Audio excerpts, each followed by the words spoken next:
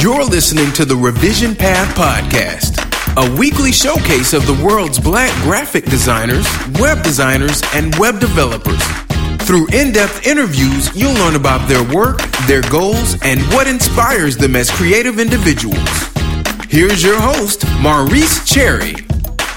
Welcome again to another episode of the Revision Path Podcast. I'm Maurice Cherry, and I'm so excited for August, I have to tell you. In a few weeks, Revision Path will be at Weapons of Mass Creation Fest in Cleveland, Ohio. Tickets are still on sale, and single-day passes are now available. You can just head over to wmcfest.com and register today. I'm going to be on a panel on Saturday, August 16th, discussing race and culture in the creative community with a slew of just awesome panelists. It's going to be great.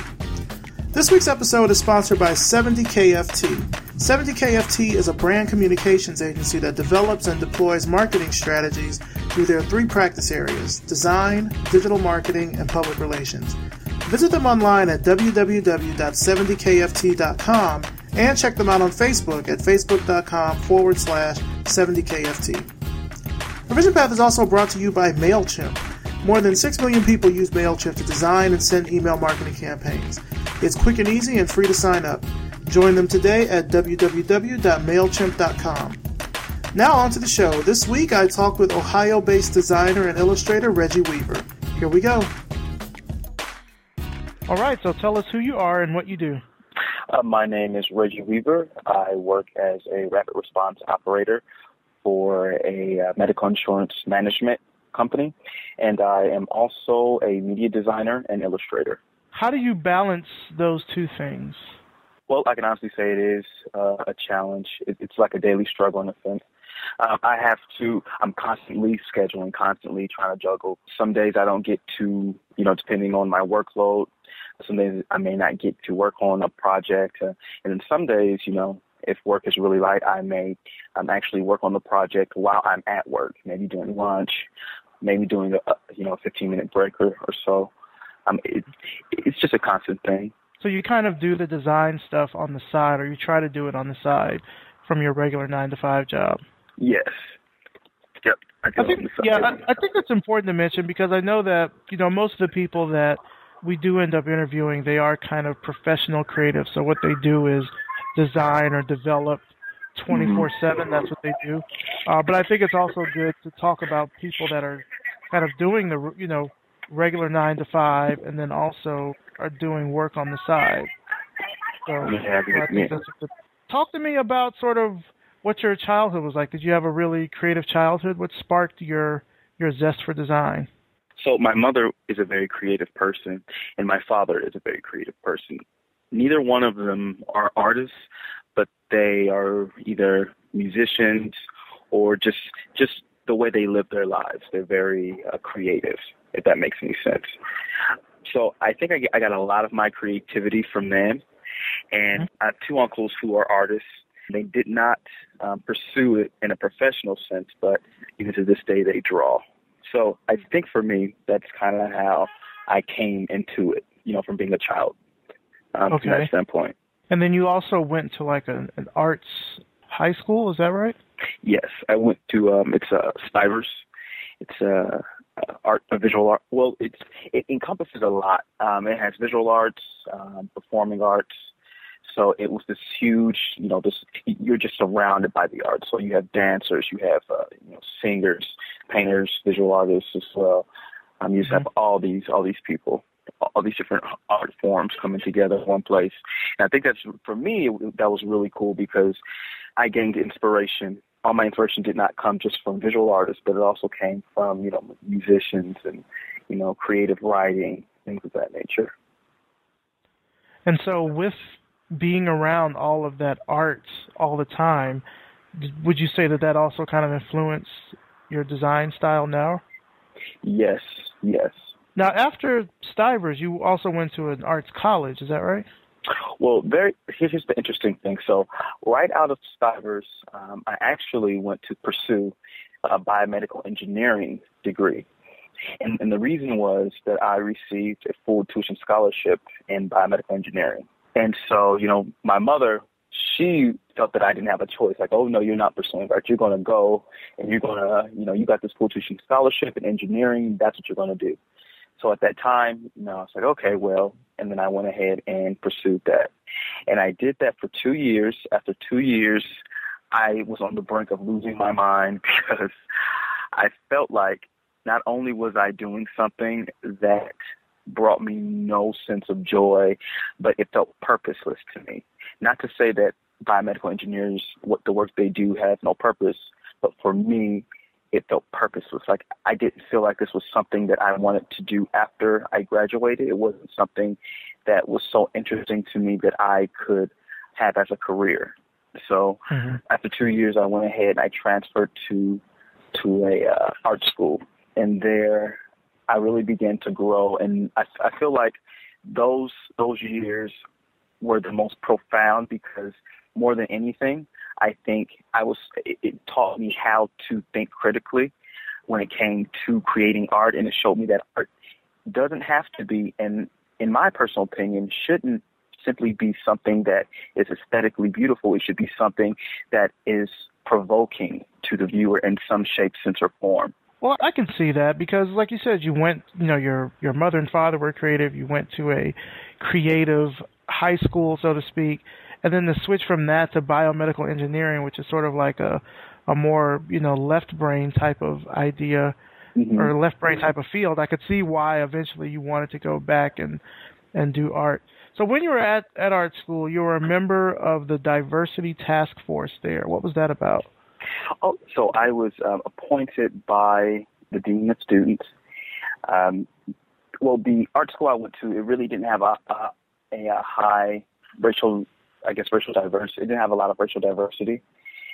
And I was chosen by the dean of students to participate in this task force.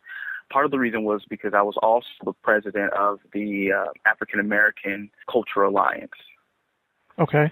And so it was really interesting. I think we all kind of know. I think everybody, casually knows or at least believes and feels that, I'm well adjusted to the fact that, I'm in a space, I'm in an environment where there are people of different nationalities, different races, different ethnicities than I am, and that we are all different, but at the same time we are still equal.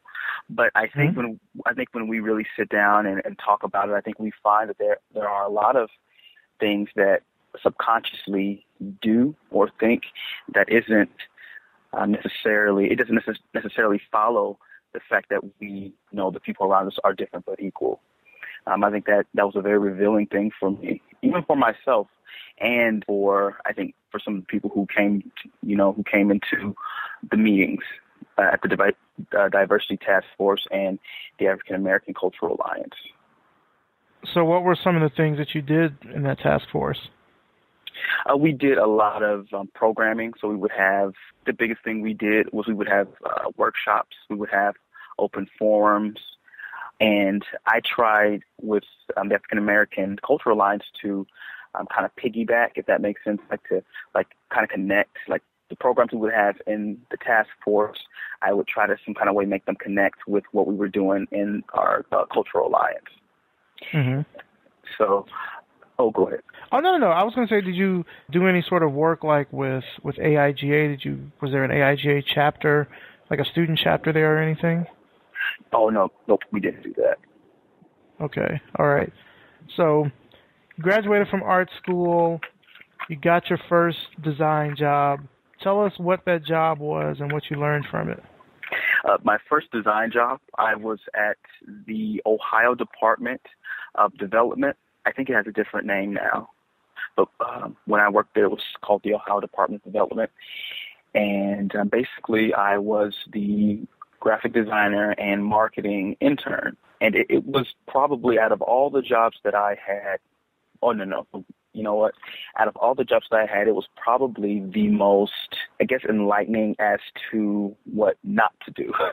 At the time, I had this massive afro. I mean, it was massive. And I was working in an office space. Uh-huh. And so when I was originally hired, they never spoke of it. They never said anything about it. And, now that I'm, a little bit, older, I realize that sometimes in those types of environments, just because it's not spoken doesn't mean people don't, think it, you know what I mean? And it wasn't until a few months in that I started to realize there were reasons why they didn't allow me to go on certain photo engagements and things of that nature. And, one of the photographers there brought me to the side and said, Reggie, it's that hair, it's that hair. So I went ahead and got it cut. And, things went, more smoothly. But beyond that, I think artistically, I learned about the amalgam of being an artist and being a professional, and how those two things are very rarely exclusive. They go hand in hand. If you want to be a successful artist, there's a certain level of professionalism and behavior and conduct that you must constantly hold yourself to. So you're saying that after you cut your hair, it got better in terms of that particular job that you were at? Yes. Huh. That is so interesting. Just to share a personal story. So you said you had, I should say, a massive afro. Mm-hmm. So I also have a massive afro. I've had it for years now, and every place that it's funny because when I first, was starting to try to grow it out, I was working somewhere. It was a contract position. I knew that they probably weren't going to hire me, full time after that, and so I started growing my hair out. And I don't know if anyone ever made mention of it, because I think they knew that I would have raised hell about it if they did.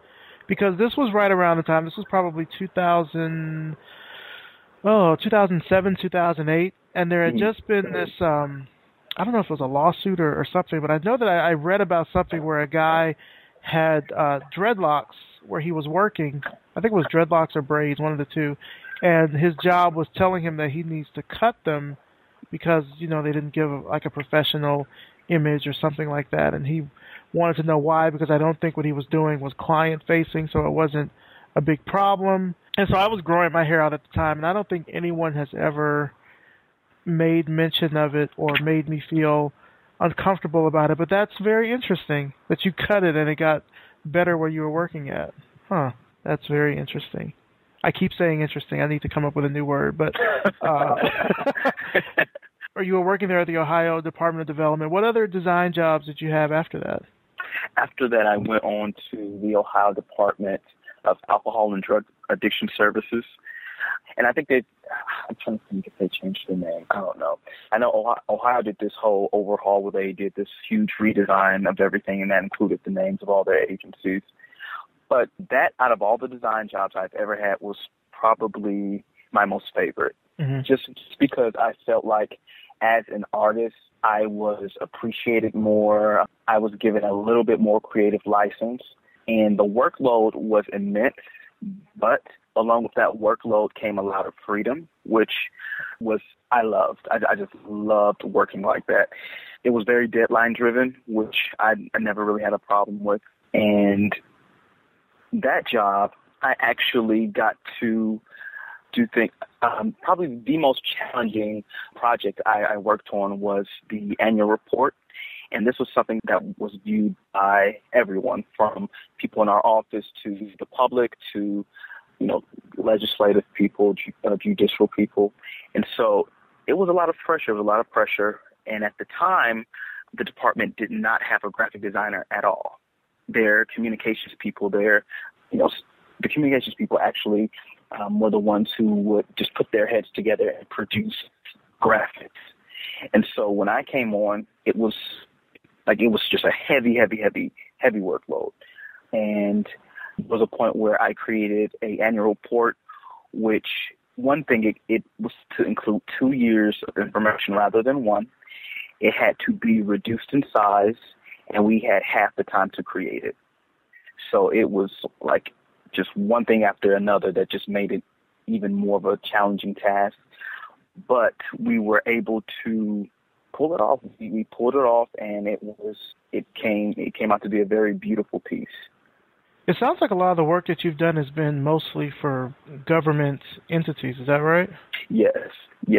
Well, I also a lot of my freelance work has been beyond that, but most of my the 8 to 5 types of jobs that I've had in the arts, and design have always usually been like government entities.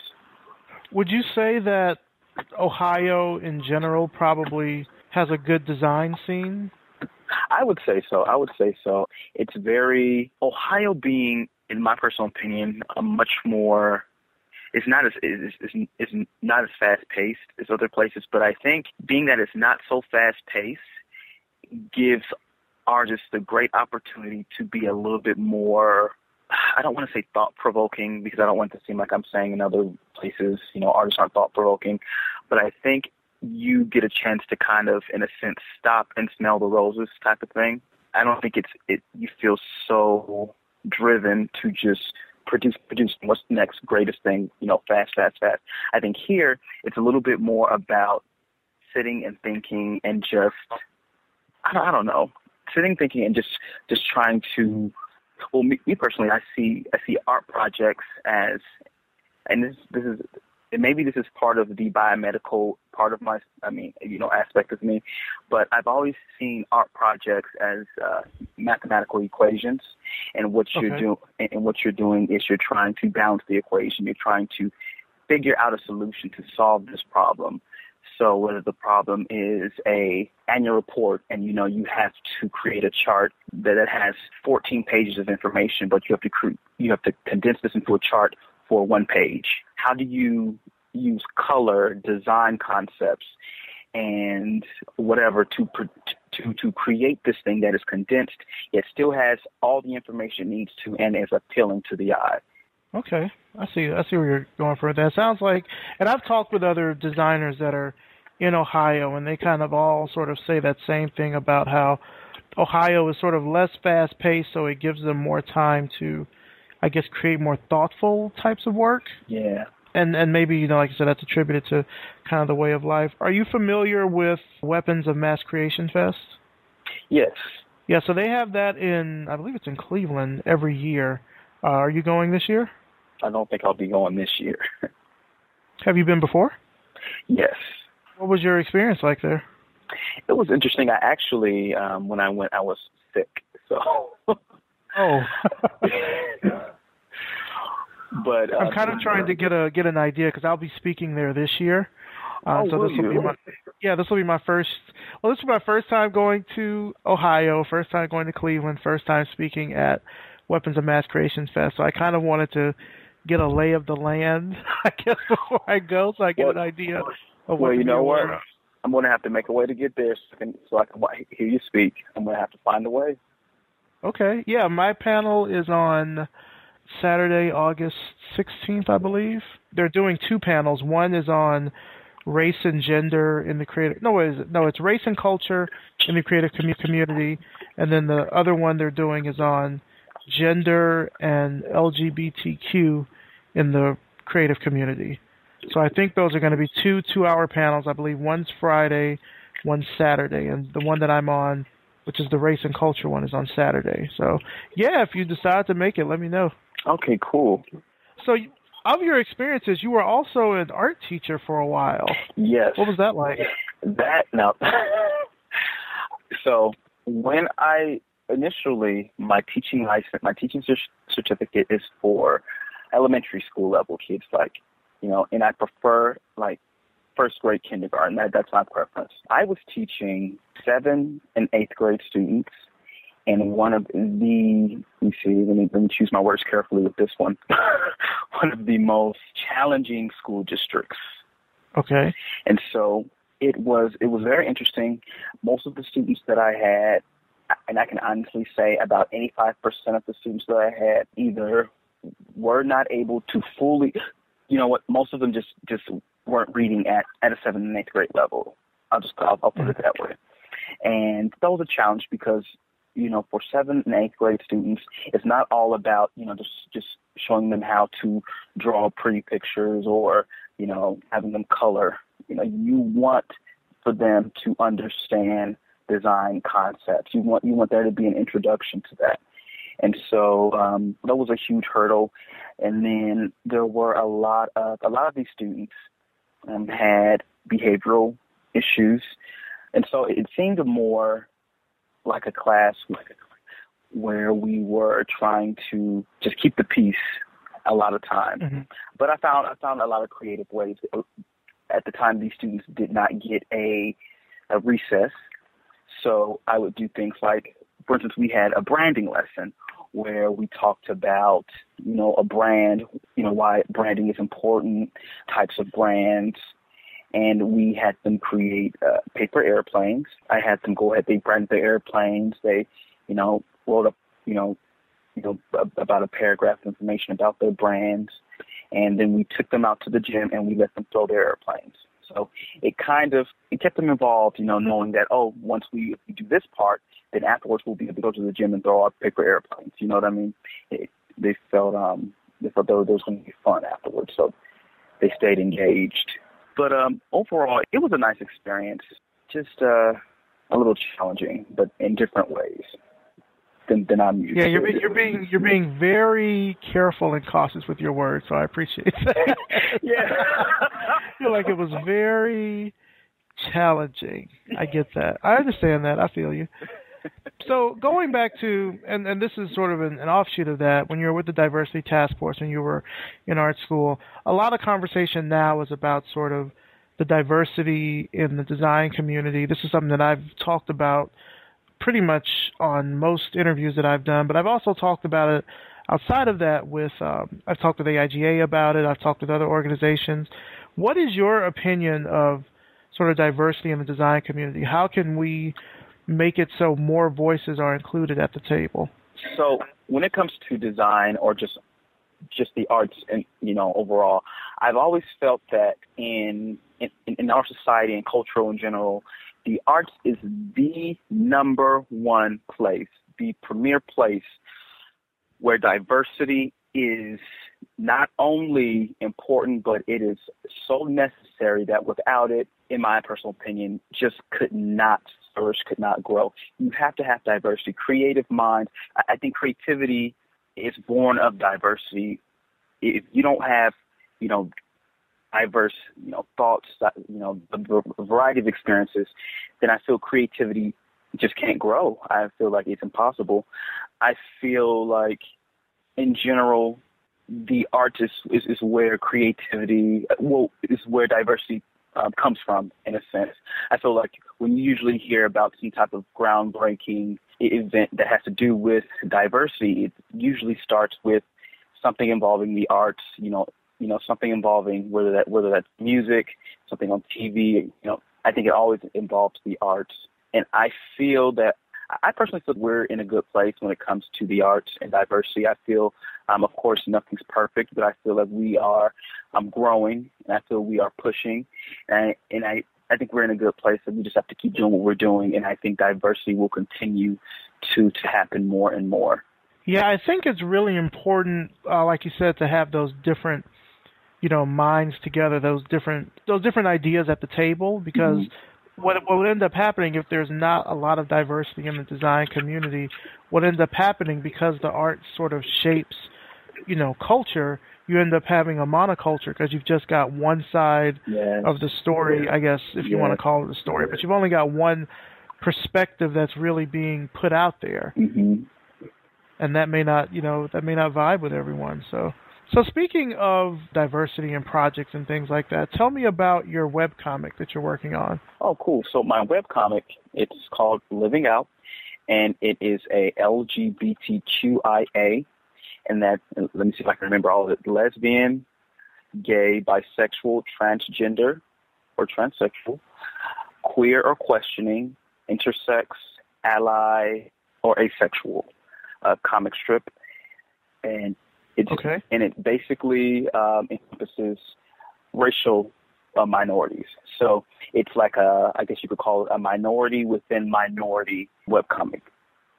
Mm-hmm. And basically, I want this webcomic to eventually become a animated series.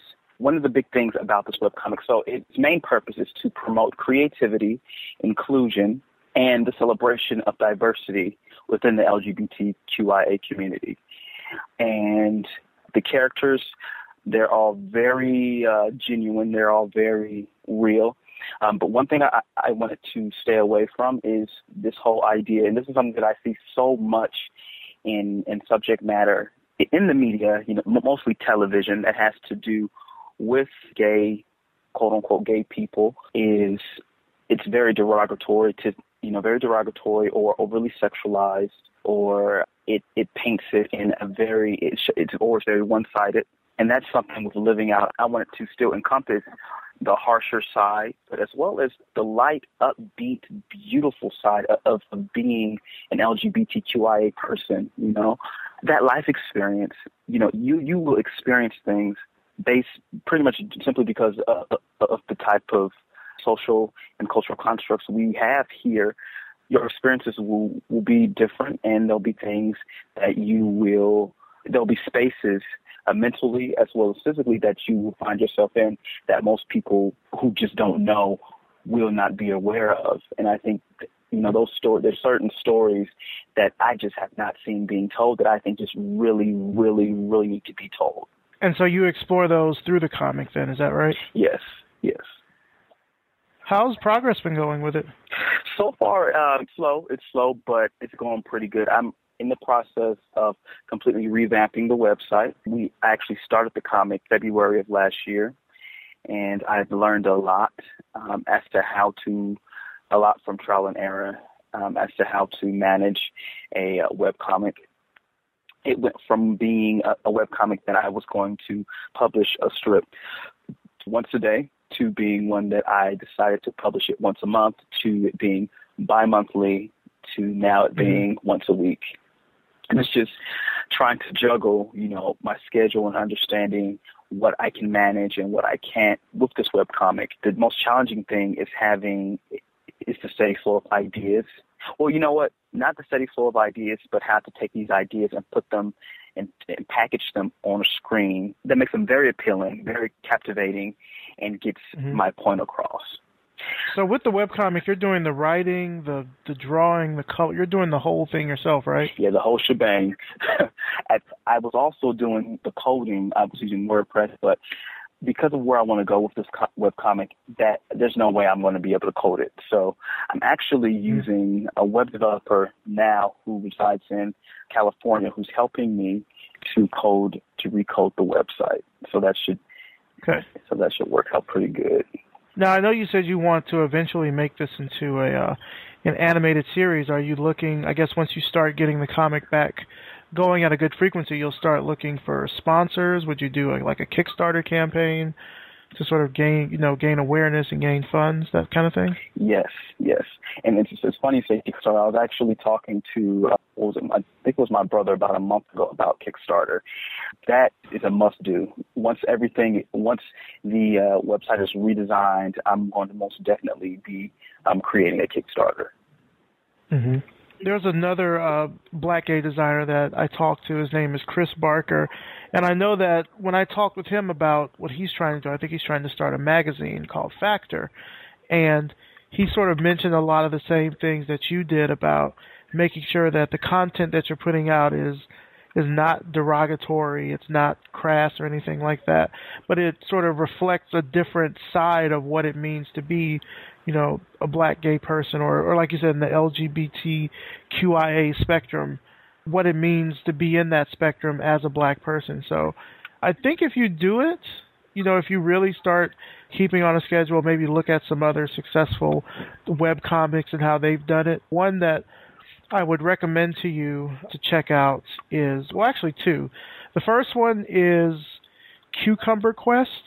Cucumber like the vegetable. Mm-hmm. It's a woman. She goes by the name of Gigi DG. I think she's in California as well. But she's had 2 successful Kickstarters. I think she puts out her comic, I think it's 3 times a week. And it's along the same lines of kind of what yours is, where I think it's like a one-panel type of style, one-page type of style. And then the other one is, what's the name? The name is escaping me. Johnny Wander WANDER, and that's a couple, a man and a woman, and they do I want to say it's weekly. I think they do a weekly comic, and it's just in black and white. But they've also done a couple of successful Kickstarter campaigns as well to kind of raise funds so they can keep doing it on a regular level. So I think if you go that route, look at what those two comics have done, because they've managed to kind of really successfully tap into their audience and get the funds that they need to continue doing the work that they're doing. Because I think that based on what you're telling me, and also based off the information that I heard from Chris when I talked to him, this is something that is a definite need, like you're filling a void here. Mm-hmm. So there's certainly the opportunity to get support for it if you kind of go about it the right way. Gotcha. Who do you think, or what I should say, might have stopped you from realizing your full potential as a designer? Oh, wow. Now that's a question. It's so funny. I've never, ever thought about that. But honestly, I think the one thing that has ever or could ever make me, not realize, my potential would probably be myself. Like when it comes to self-realization, I think you are responsible for that. I don't think anyone can truly deter you from your self-realization but yourself. I think people can influence you, but I think ultimately you are the one who's responsible for that. And for me, I would say one of my, and something I still work on today, is feelings of self-defeat, self-doubt, doubting my resolve, doubting my capability. And that's something that I sometimes have to, just pull myself out of and say, Reggie, you can do this. So just do it. Just do it. And I think that's the biggest thing that has helped me more so than anything is just telling myself, just do it. Just go through the motions and do it. Don't, and it's like keep myself so busy that I don't have time to doubt. I don't have time to second guess. So that's sort of how you keep yourself motivated and inspired, or do you have other things that you do? Other things, so on my laptop, I had, actually it's on my phone. I have a picture of the Bruce Timm Batman the Animated Series, Batman pointing like Uncle Sam. Those Uncle Sam posters that say, I want you? Uh-huh. And it has a picture of Batman. He's pointing at me and he's saying, work on your SHIT. Mm-hmm. And so anytime I look at that, being that Bruce Timm is probably my number one favorite artist of all time, next to Alex Ross and Bill Watterson. Okay. That's something that really inspires me. It pushes me, and plus I'm a huge Batman fan. But it evokes something in me, and I'm like, you know what? Yes, work on it. Do your stuff. Don't get hung up on just do it. Just do it. Just do it. So that's a huge inspiration. Also, one big thing for me is my mother. And she has always been such an amazing and immense support to me. And I want to get to a place where she doesn't have to work anymore. I want to become so successful that I can do things for her so that she never has to work again. So that's another huge push for me. Speaking of your mom, have you had any other mentors that have kind of helped you along the way in your creative journey? Yes. Willis Bean Davis. He's actually a nationally known artist. Okay. And he actually took me under his wing, and when I was in high school, and he was the one who basically helped me through the college process of applying for colleges and everything. Even though I initially went into biomedical engineering, when it was time for me to make that transition to an art college, he was there to help me through it, help me apply, get my portfolio ready. Things of that nature. Also, Mike Peters, the artist who does Mother Goose and Grimm. I entered into a newspaper editorial cartoon competition, and the first year I did it, I came in second place.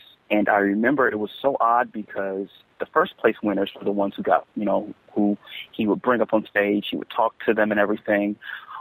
But I remember he told me to wait, and I waited, and he took me to the side, and he told me that my work he told me I was the most talented artist out of the group, even though I did not win. And he wanted to, give me a few pointers, and, I took his criticism, his very, very, very constructive criticism. He was, he was amazing. And I used it. And the next year I won first. And just his nurturing and seeing, he gave me the first opportunity to truly explore how the comic medium can be used to express my ideas. And I've stuck with that ever since. Do you still keep in contact with him? I used to, but as time went on, when I went away to college, we started to talk less and less, and now we don't even talk. But maybe you can let him know about this interview.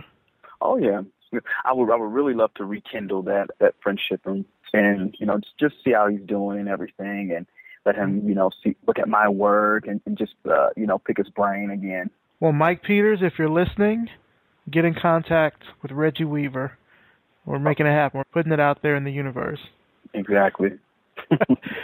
Who has offered you some of the most useful career advice?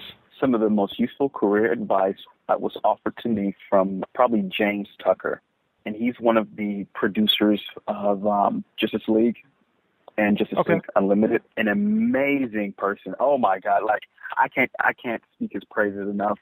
And for him to take the time to actually, just give me great advice and his insights about the industry and everything.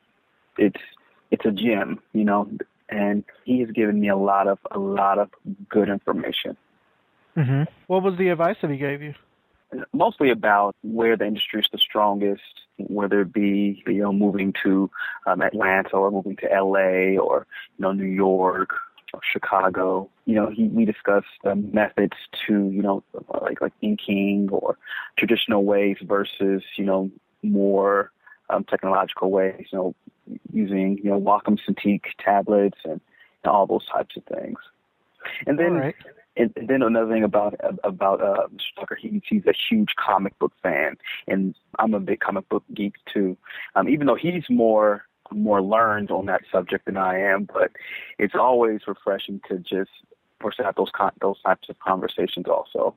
Well, let's switch gears a little bit. Let's kind of go off of talking about kind of your work and your career, and we can talk about sort of you as a person. Do you have any plans for this summer?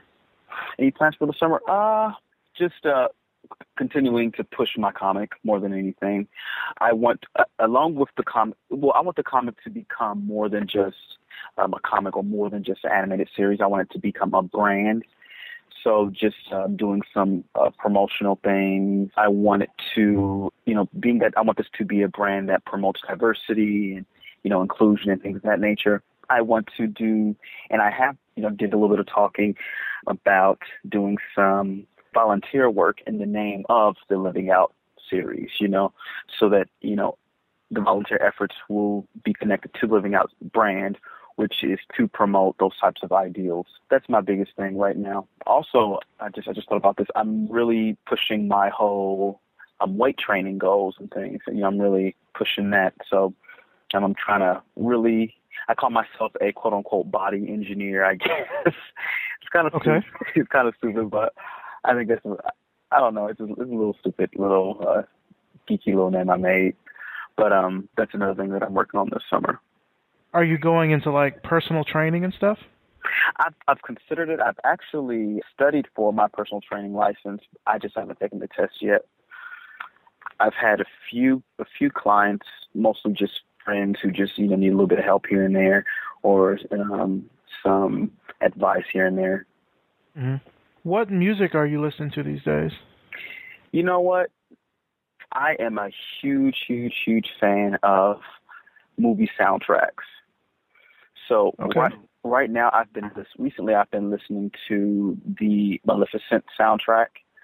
I've been listening to Inception, that soundtrack, it's absolutely beautiful. That's Hans Zimmer, right? Yes. Oh my God, I love that man. He is such an amazing composer of music. Like he really knows what he's doing, and it shows in so many films that he's composed for. Oh, go ahead. So we have a lot of students and things that listen to the show. What advice would you give to someone that is just starting out with design? The best advice I think I would give is probably going to sound pretty stereotypical and pretty, cliche. But I think the biggest thing is to see it through. Don't give up. If this is, always remember why you went into it. And no matter how difficult it gets, no matter how challenging it becomes, stick with it. If you really want it, just stick with it. And in sticking with it, you want to give yourself the best opportunity and the best chance to be successful.